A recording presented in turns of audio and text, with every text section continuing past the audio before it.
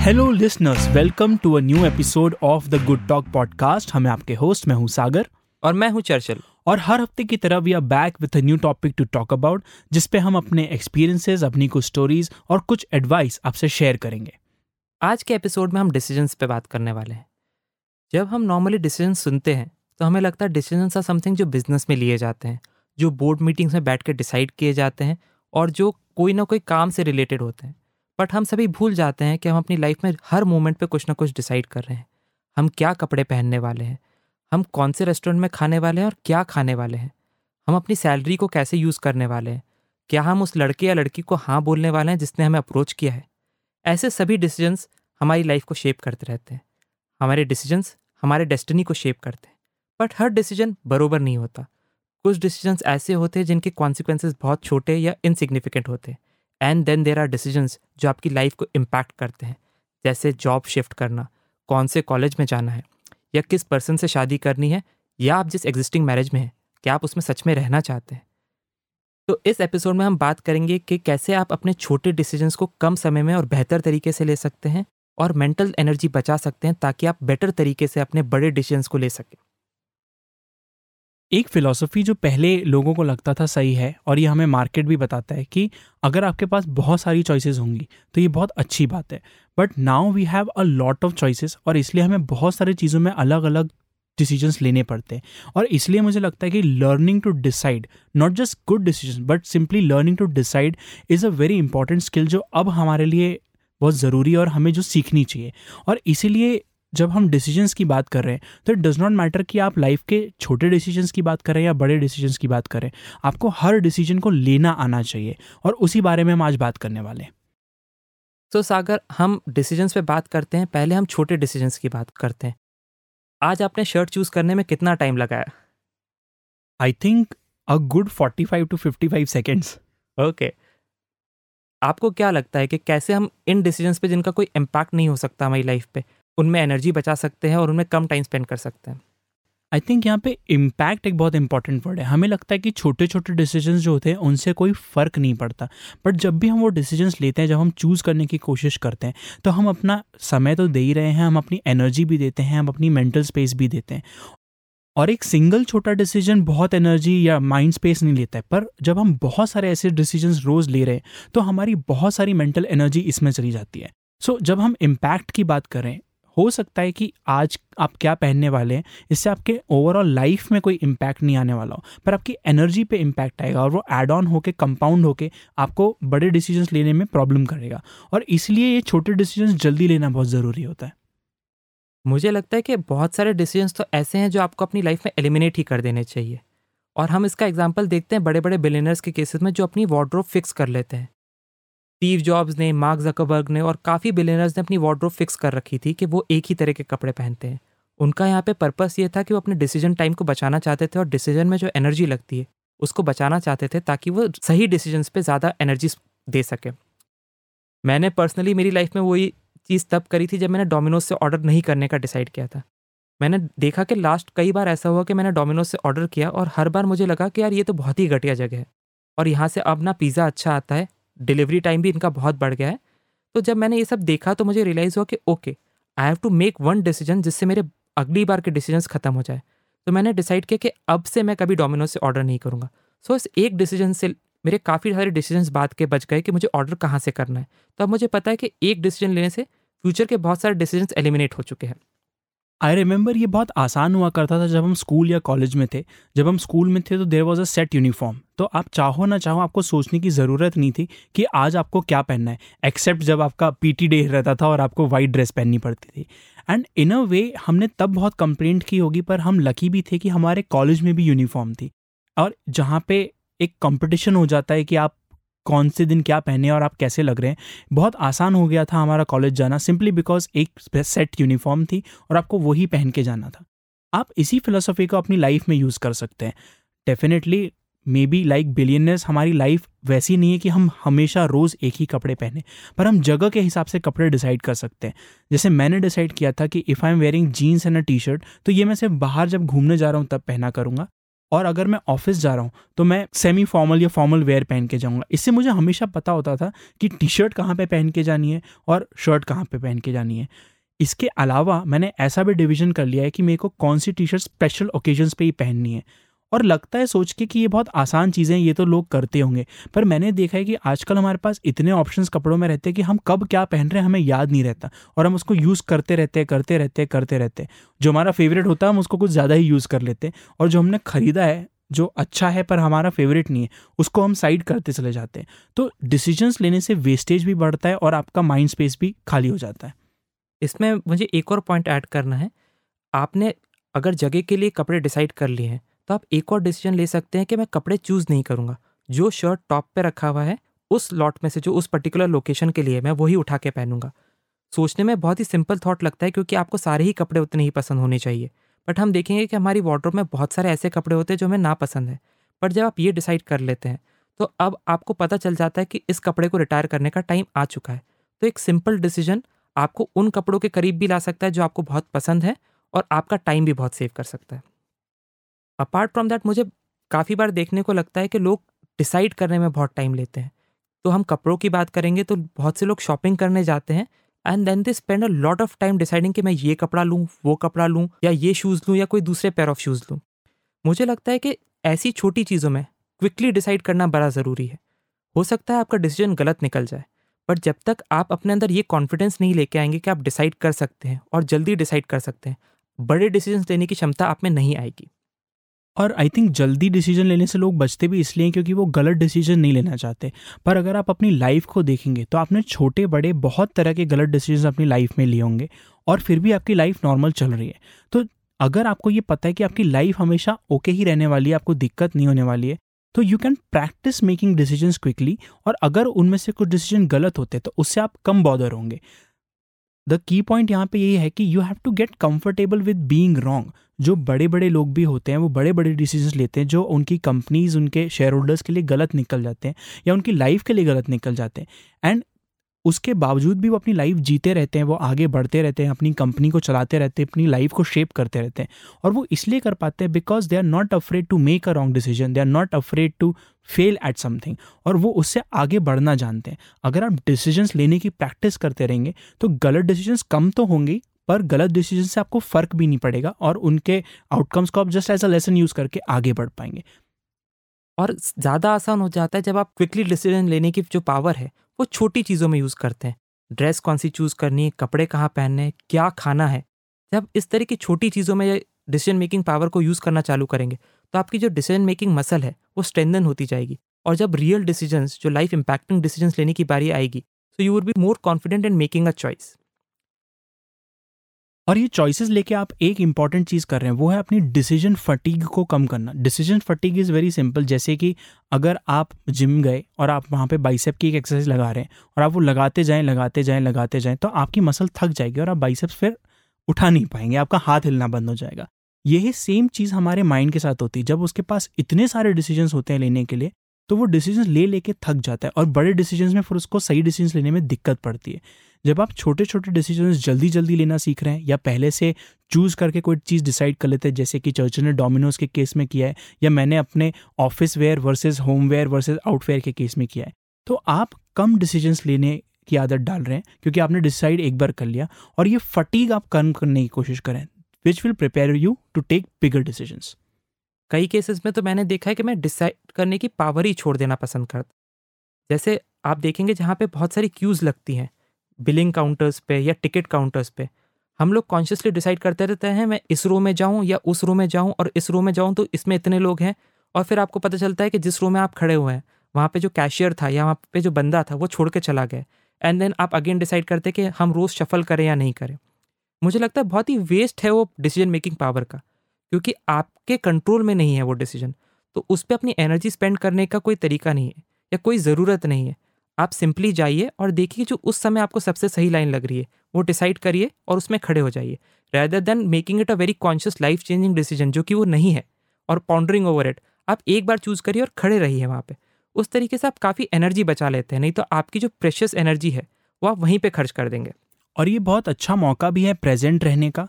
उस मोमेंट में, और ऐसी चीज़ें करने का जो आप उस वेटिंग टाइम में कर सकते हैं। हमारे प्रीवियस एपिसोड्स में हमने अक्सर कहा है कि you should have a ready list of things जो आप अपने पॉकेट्स ऑफ टाइम में कर सकते हैं। तो अगर आप एक ऐसी लाइन में फंसे हुए हैं जहाँ पे उस कैशियर को या उस काउंटर पे जो पर्सन है उसको समय लग रहा है, तो that is no reason to waste your energy to complain. उसकी जगह आप वो चीज़ें कर सकते हैं जो आपने सोचा था कि पॉकेट्स ऑफ टाइम में आप करेंगे। तो इस टाइप के छोटे छोटे मौके आपको डिसीजंस के दौरान मिल सकते हैं।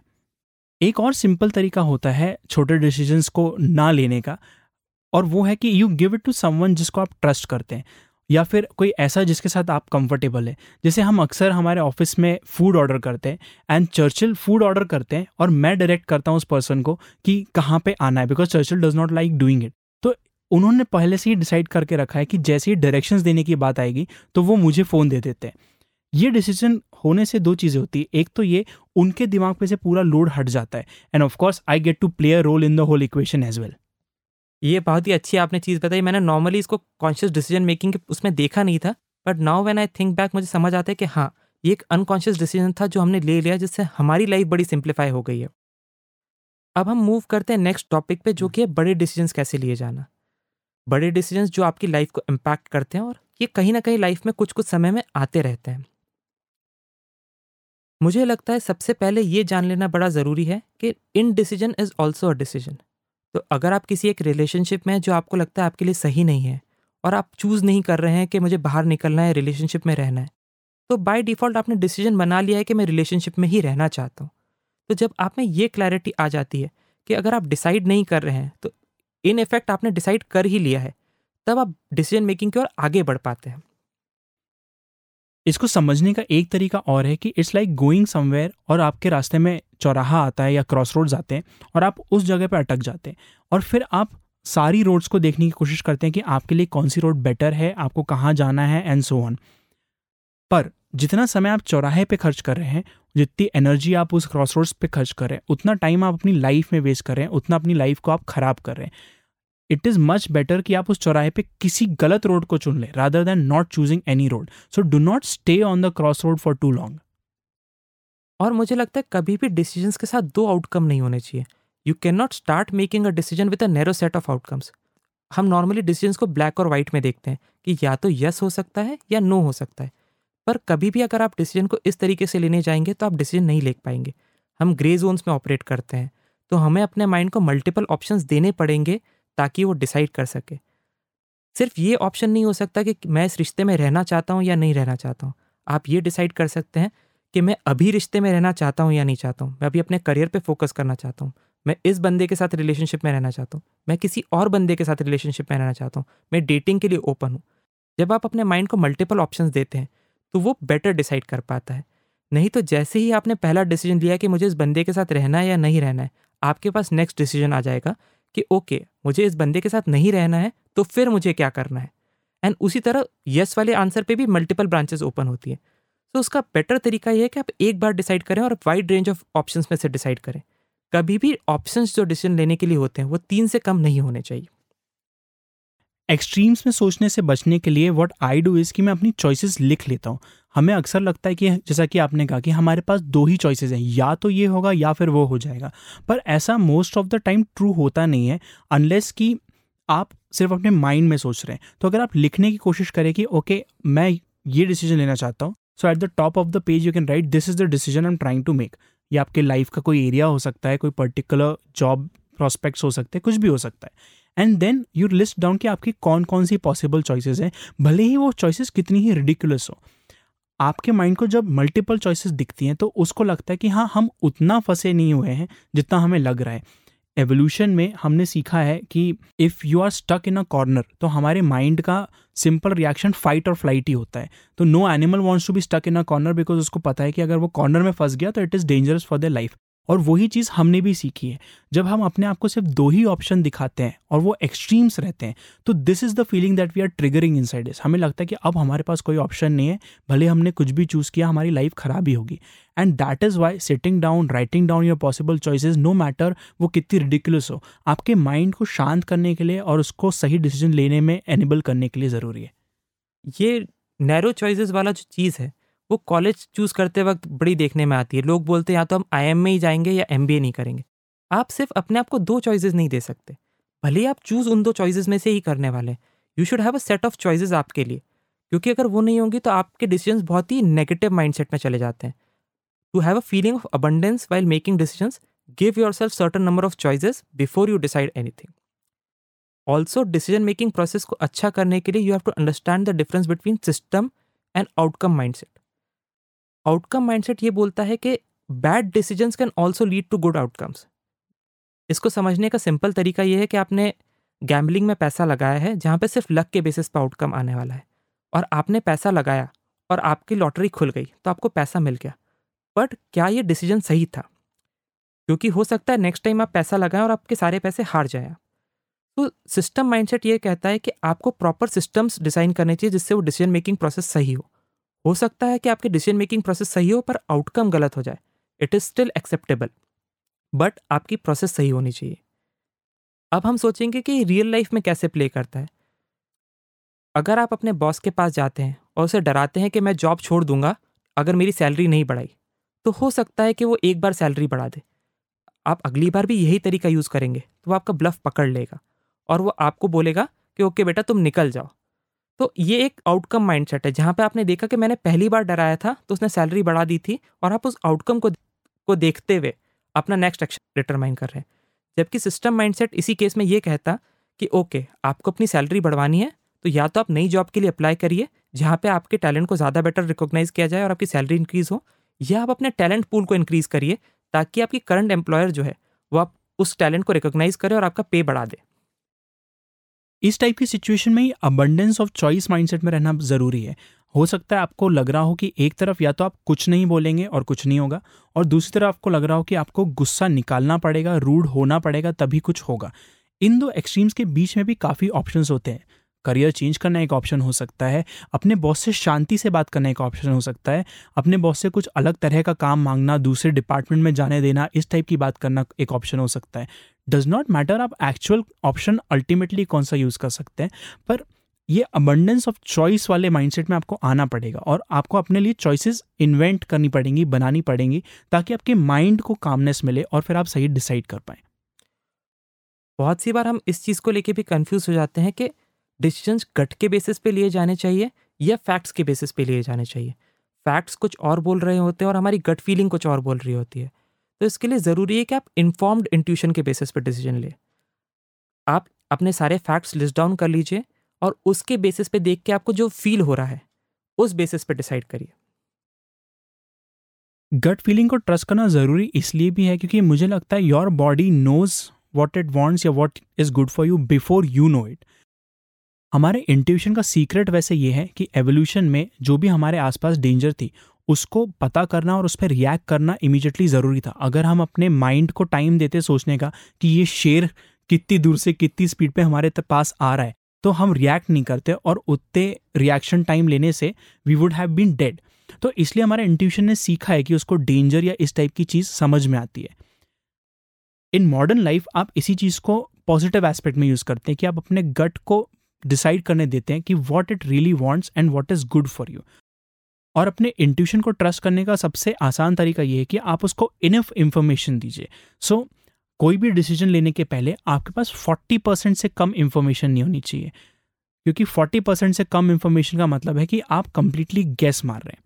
और आपके पास 70% से ज़्यादा इंफॉर्मेशन नहीं होनी चाहिए, क्योंकि 70% से ऊपर information is too much information for your instinct. आपके माइंड को तो बहुत मज़ा आएगा कि नाउ इट नोज एवरीथिंग, पर आपके गट को समझ नहीं आएगा कि अब यहाँ से मुझे क्या करना है, तुम एक्चुअली चाहते क्या हो। तो गट को ट्रस्ट करने का सिंपल तरीका यह है कि you give it just enough information जो आपको लगता है उसको चाहिए। ये बहुत सिंपल चीज़ों में भी यूज़ होता है कि आपको कहाँ ट्रैवल करना है और वहाँ ट्रैवल करके आपको कहाँ जाना है। अगर आप बहुत सारा रीडअप कर लेंगे तो यू विल सी कि आपको समझ में नहीं आएगा कि एक्चुअली आप कहाँ जाना चाहते हैं। ये चीज़ हमारे साथ रेस्टोरेंट में भी हो जाती है। जब हम रेस्टोरेंट में जाते हैं और मेनू में एक ही चीज़ पढ़ लेते हैं तो हमको पता ही नहीं पड़ता कि अच्छा अब एक्चुअली खाने का मन क्या है। जब आप वहाँ पहुँचे होंगे तो आपके इंट्यूशन को पता होगा कि जनरली आपको खाने का मन क्या है, but by giving it so much information you confuse the intuition. अगर आप एक मेनू के पर्टिकुलर सेक्शन में स्टिक करेंगे तो आपको ज़्यादा आसानी होगी इस टाइप के डिसीजन लेने में। So this is just a small example, पर आप इंफॉर्मेशन को यूज़ कर सकते हैं अपने इंट्यूशन को बेटर बनाने के लिए। Just enough information. सो 40 से 70% की रेंज में इन्फॉर्मेशन दे के अपने गट को ट्रस्ट करना कि वो आपको सही डिसीजन लेने में हेल्प करेगा is the right way to go about it. Apart from that मुझे लगता है कि एक बहुत अच्छी टिप जो हेल्प करती है वो है act as if you are helping a friend. तो जब आपको अपनी लाइफ में कोई बहुत बड़ा डिसीजन लेना होता है और आपको समझ नहीं आ रहा होता है कि क्या करना है, तो आप नोटिस करेंगे अगर वैसी सिचुएशन आपके फ्रेंड के साथ हुई होगी तो आप बहुत अच्छी एडवाइस दे पाते हैं, क्योंकि हम सब बाय डिफ़ॉल्ट बहुत अच्छे एडवाइस गिवर्स हैं। तो you can use the same power when you face a problem. आप ये सोच सकते हैं कि ये मेरा फ्रेंड है, उसको ये प्रॉब्लम हुई है और मैं उसको क्या एडवाइस देता जो मुझे सबसे बेस्ट पता है, और वो एडवाइस आप सेम यूज़ कर सकते हैं अपने लिए। हम एडवाइस इसलिए अच्छी दे पाते हैं क्योंकि हमारे एडवाइस देने में एक डिस्टेंस होता है प्रॉब्लम से। हम जब दोस्त की प्रॉब्लम सॉल्व कर रहे हैं तो we are detach from the problem. तो ये वाली चीज़ अगर आप अपने माइंड में करने की कोशिश करें कि अच्छा अगर मैं ये एडवाइस फ्रेंड को दे रहा होता तो मैं क्या करता, तो आपको दिक्कत होगी क्योंकि this is still in your mind. तो ये डिस्टेंस क्रिएट करने के लिए what you can do is कि आप पेपर पे लॉन्ग फॉर्म लेटर लिख सकते हैं या पॉइंट्स लिख सकते हैं एज इफ आपके पास वो सवाल आया था और आपको लेटर लिख के ही उसका जवाब देना है। पेपर पे लिखने से एक डिस्टेंस क्रिएट होता है आपके माइंड के और उन थॉट्स के बीच में, और आप देखेंगे कि you are able to find out new options and new ways to solve the problem, और एज एन एडवाइस आप उसको फिर यूज़ कर पाएंगे। क्योंकि डिस्टेंस क्रिएट करने की बात हो रही है प्रॉब्लम से और डिसीजन से और अपने सेल्फ के बीच में, एक और टिप जो बहुत हेल्प करती है वो स्लीपिंग ओवर दी प्रॉब्लम। अगर आपको कोई बहुत बड़ा डिसीजन लेना है तो कोई ज़रूरी नहीं है कि आप वो डिसीजन उसी मोमेंट पे लें। सबसे अच्छा तरीका होता है कि आप माइंड को इनपुट्स और फैक्ट्स दे दें और इंट्यूशन को वर्क करने के लिए नींद का पूरा स्लॉट दें। वो नींद 1 घंटे की भी हो सकती है और 8 घंटे की नींद भी हो सकती है, बट बेस्ट डिसीजंस जो होते हैं वो नींद से उठने के बाद होते हैं, क्योंकि अब आपका माइंड डिस्टेंस क्रिएट कर चुका है उस प्रॉब्लम से, तो वो रियल सोल्यूशन से रियल डिसीजंस के साथ आएगा। ये तब भी बहुत हेल्प करता है जब आप किसी डिसीजन में बहुत ज़्यादा कंफ्यूज्ड हैं। जनरली आप कंफ्यूज तब होते हैं जब आप सुन नहीं रहे हैं कि एक्चुअली आप क्या चाहते हैं। तो नॉइज़ को बंद करने के लिए, यानी कि माइंड के अंदर जो नॉइज़ है उसको बंद करने का सबसे अच्छा तरीका यही है कि आप सो जाइए। ऑटोमेटिकली एक ब्रेक या एक कहना चाहिए कि ब्लैक एरिया हो जाता है जिसमें कोई नॉइज़ नहीं थी, and when you wake up आपका माइंड ज़्यादा क्लियर होता है और आप समझ पाते हैं कि आप एक्चुअली क्या करना चाहते हैं। एक और टिप जो मुझे बहुत अच्छी लगती है डिसीजन मेकिंग में वो है कि कभी भूखे पेट डिसीजन नहीं लेना चाहिए, क्योंकि जब आप भूखे पेट होते हैं आप क्रैंकी होते हैं और आपके डिसीजंस गलत होने के चांसेस बहुत ज़्यादा होते हैं। इसका एक बहुत अच्छा एग्जाम्पल था, इजराइल में एक स्टडी हुई थी पेरोल ऑफिसर्स के ऊपर। वहाँ पे उन्होंने ओवर द ईयर नोटिस किया कि जब जजेस भूखे रहते हैं तो वो पेरोल कितनी बार देते हैं, और जब वो खाना खा के आते हैं और नींद की स्टेट में नहीं रहते हैं तो वो पेरोल कितनी बार देते हैं। और उन्होंने अराउंड द ईयर ये स्टडी की थी, तो जो जजेस भूखे थे उन्होंने बहुत कम पेरोल ग्रांट की थी। जब जजेस ने खाना खा रखा था और वो अच्छे से उनका स्टमक फुल था तो उन्होंने ज़्यादा पेरोल ग्रांट कर रखी थी। तो आप देखेंगे कि आपकी डिसीजन मेकिंग एबिलिटी चेंज हो जाती है जब आप भूखे रहते हैं या आपने खा चुका होता है। तो मेक इट अ पॉइंट कि कभी भी कोई बड़ा डिसीजन खाली पेट ना ले। सो बेसिकली भूखे पेट रह के हीरोइन बनने की ज़रूरत नहीं है। आप शांत होकर अगर डिसीजन लेना चाहते हैं तो a very simple technique is have good food, have enough food and then try to wonder over कि आपको क्या करना है आगे जाके। इसमें मैं एक और छोटी सी टिप ऐड करता हूँ। If you are in a place in your life जहाँ पे आपको लगता है कि आपके सारे डिसीजंस गलत होते हैं या आप डिसीजन ले नहीं पाते या आपको दिक्कत होती है डिसीजंस लेने में, तो आप इनकैंटेशंस यूज़ कर सकते हैं। एक सिंपल सा इनकैंटेशन ये है कि आई मेक ग्रेट डिसीजंस, या फिर I am a decisive person. Right. तो इस तरह के इनकैंटेशंस को आप अपने विजन बोर्ड पे लगा सकते हैं, आप रोज़ उनको लिख सकते हैं, और इनसे ये होता है कि आपके माइंड को पता चलता रहता है, बार बार रीइंफोर्स होती रहती है बात कि आप एक अच्छे डिसीजन मेकर है और आप डिसाइड कर सकते हैं। एंड धीरे धीरे यू विल सी कि your decisions will start changing in a better way over time. एक फाइनल कैवियट मुझे देना है इस पूरे टॉपिक को ख़त्म करने से पहले, कि डिसीजंस कभी भी प्री प्रोग्राम नहीं होते। तो हम देखेंगे कि हमारी सोसाइटी में लोग बड़ा एम्फेसिस देते हैं कि यही कॉलेज मेरे लिए अच्छा है, या मुझे इसी कॉलेज में जाना है, इसी से मेरी लाइफ बनेगी, या यही पर्सन मेरे लिए बहुत सही है। बट आप कभी भी देखेंगे कि आप फ्यूचर प्रिडिक्ट नहीं कर सकते। तो हो सकता है कि आपने बहुत बड़े कॉलेज में एडमिशन ले रखा है, बट इसका मतलब ये नहीं है कि आपका ये डिसीजन आपकी लाइफ को डिटरमाइन करने वाला है। बहुत सी बार आप एक छोटे या नॉर्मल कॉलेज में एडमिशन लेके भी वहाँ पे कुछ बहुत यूनिक लोगों से मिल सकते हैं और आपका लाइफ एक्सपीरियंस एक पर्टिकुलर एक्ट से चेंज हो जाता है और आपका डेस्टिनेशन कम्प्लीटली चेंज हो जाता है। तो डिसीजन मेकिंग की पावर तो बहुत है, पर कभी भी ये समझ लेना कि डिसीजन फाइनल हो गया है और उसी से हमारी लाइफ डिटरमाइन हो रही है, बहुत ही बड़ी गलती है। आपके डिसीजंस बहुत ज़रूरी हैं, but at the same time जो गलतियां आप कर चुके हैं या जो गलत डिसीजंस आप ले चुके हैं उनका इम्पैक्ट टाइम के साथ धीरे धीरे कम होता जाएगा और अब आप सही डिसीजंस लेके लाइफ को बेटर कर सकते हैं। और अगर आप बेटर डिसीजंस लेना चाहते हैं तो उसके लिए ज़रूरी है यू शुड नो कि आपकी वैल्यूज़ क्या है, आप किस चीज़ को लाइफ में वैल्यू करते हैं, किस तरह के लोगों को वैल्यू करते हैं। अक्सर हम सोचते हैं कि हम पैसा सबसे ज़्यादा वैल्यू करते हैं या रिलेशनशिप सबसे ज़्यादा वैल्यू करते हैं वगैरह वगैरह, जो हम सुनते हैं अपने आसपास। पर if you know your values, आपको पता पड़ेगा कि आप किस चीज़ को ज़्यादा वैल्यू करते हैं। जस्ट एज एन एग्जाम्पल, मैं एक बार वॉरेन बुफे के बारे में पढ़ रहा था and I was reading his interview, जिसमें उन्होंने कहा था that he had to sacrifice a lot of his family life and so on, ताकि वो अपना बिजनेस वहाँ पहुँचा सके जहाँ वो है। आई एम नॉट श्योर कि ये एक्चुअली उनके साथ हुआ था या किसी ने ये सिर्फ एनेक्डोट की तरह मुझे बताया था, बट उससे मुझे समझ में आया कि अच्छा, it's a great goal to have that much money, पर अगर उसका कॉस्ट ये है कि मुझे ये सब सैक्रिफाइस करना पड़ेगा, तो I value money but I also value my relationships, my friends and my life जो मैं जी रहा हूँ। तो इस टाइप से आपको पता पड़ता है कि आप लाइफ में वैल्यू क्या करते हैं और उससे आपके डिसीजंस बेटर हो सकते हैं, क्योंकि you can now ignore the choices जो आपके वैल्यू सिस्टम के हिसाब से सही नहीं है। With this, we move to the next section of our podcast, which is exercise of the week. क्योंकि हम डिसीजंस की बात कर रहे हैं, तो for this week what we want you to do is कि आप अपने टॉप 5 बहुत अच्छे डिसीजंस एंड टॉप 5 या बॉटम 5 सबसे बुरे डिसीजंस की लिस्ट बनाएं। इससे आपको पता पड़ेगा कि आपने लाइफ में कौन कौन से अच्छे डिसीजंस लिए, वो आपने किस सिचुएशन में और क्यों लिए थे, और उनसे आपके लाइफ में क्या इम्पैक्ट पड़ा। और जो बुरे डिसीजंस हैं उनको लिख के आप ये पता कर पाएंगे कि व्हाट वेंट रॉन्ग एग्जैक्टली। हम अक्सर अच्छे बुरे दोनों डिसीजंस ले लेते हैं और फिर उसके बाद कभी उन पर रिफ्लेक्ट नहीं करते कि जो हमने किया सही किया तो क्यों किया, जो गलत किया वो हमने क्यों किया, और उसको कैसे हम अगली बार अवॉइड या इग्नोर कर सकते हैं। ये डिसीजंस लिखने के बाद आपको एक और चीज़ देखने को मिलेगी। आप देखेंगे कि क्या कितना टाइम देने पे और किस तरह की थिंकिंग रखने से आपके बेस्ट डिसीजंस निकले थे। और आप ये भी नोटिस करेंगे कि ज़रूरी नहीं है कि बहुत टाइम देके और बहुत एनालिसिस लेके किए हुए डिसीजन सही निकलते हैं। तो आप देखेंगे जो आपके बॉटम डिसीजंस होंगे या जो आपके बैड डिसीजंस होंगे, उनमें आपने बहुत टाइम स्पेंड किया, आपने बहुत लोगों से एडवाइस ली, फिर भी वो डिसीजंस गलत निकल गए। और आप देखेंगे कई बार बहुत क्विक इम्पल्स पे लिए गए डिसीजंस जो आपकी इन्फॉर्म्ड इंट्यूशन के द्वारा लिए गए थे, वो आपके बेस्ट डिसीजन साबित होते हैं। तो आपको एक जनरल गाइडलाइन पता चलेगी कि कौन से सिनेरियो में आप बेस्ट डिसीजंस ले पाते हैं और कौन से सर्कमस्टांसेस में आपके डिसीजंस बहुत गलत हो पाते हैं। वी होप कि आप ये एक्सरसाइज करेंगे और आप पता करेंगे कि कौन से आपके डिसीजन सबसे अच्छे थे आपकी लाइफ में, जिन्होंने आपको पॉजिटिव इम्पैक्ट किया, और कौन से बुरे थे जिन्होंने आपको नेगेटिवली इम्पैक्ट किया। और आप समझ पाएंगे कि आप किस तरह से डिसीजंस लेते थे और कैसे बेटर डिसीजंस ले सकते हैं।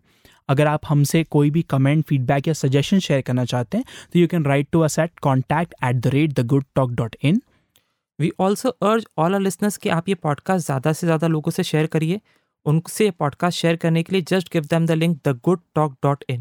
वो इस पॉडकास्ट को ब्राउज़र में भी सुन सकते हैं या अपनी किसी भी फेवरेट पॉडकास्टिंग ऐप में भी सुन सकते हैं।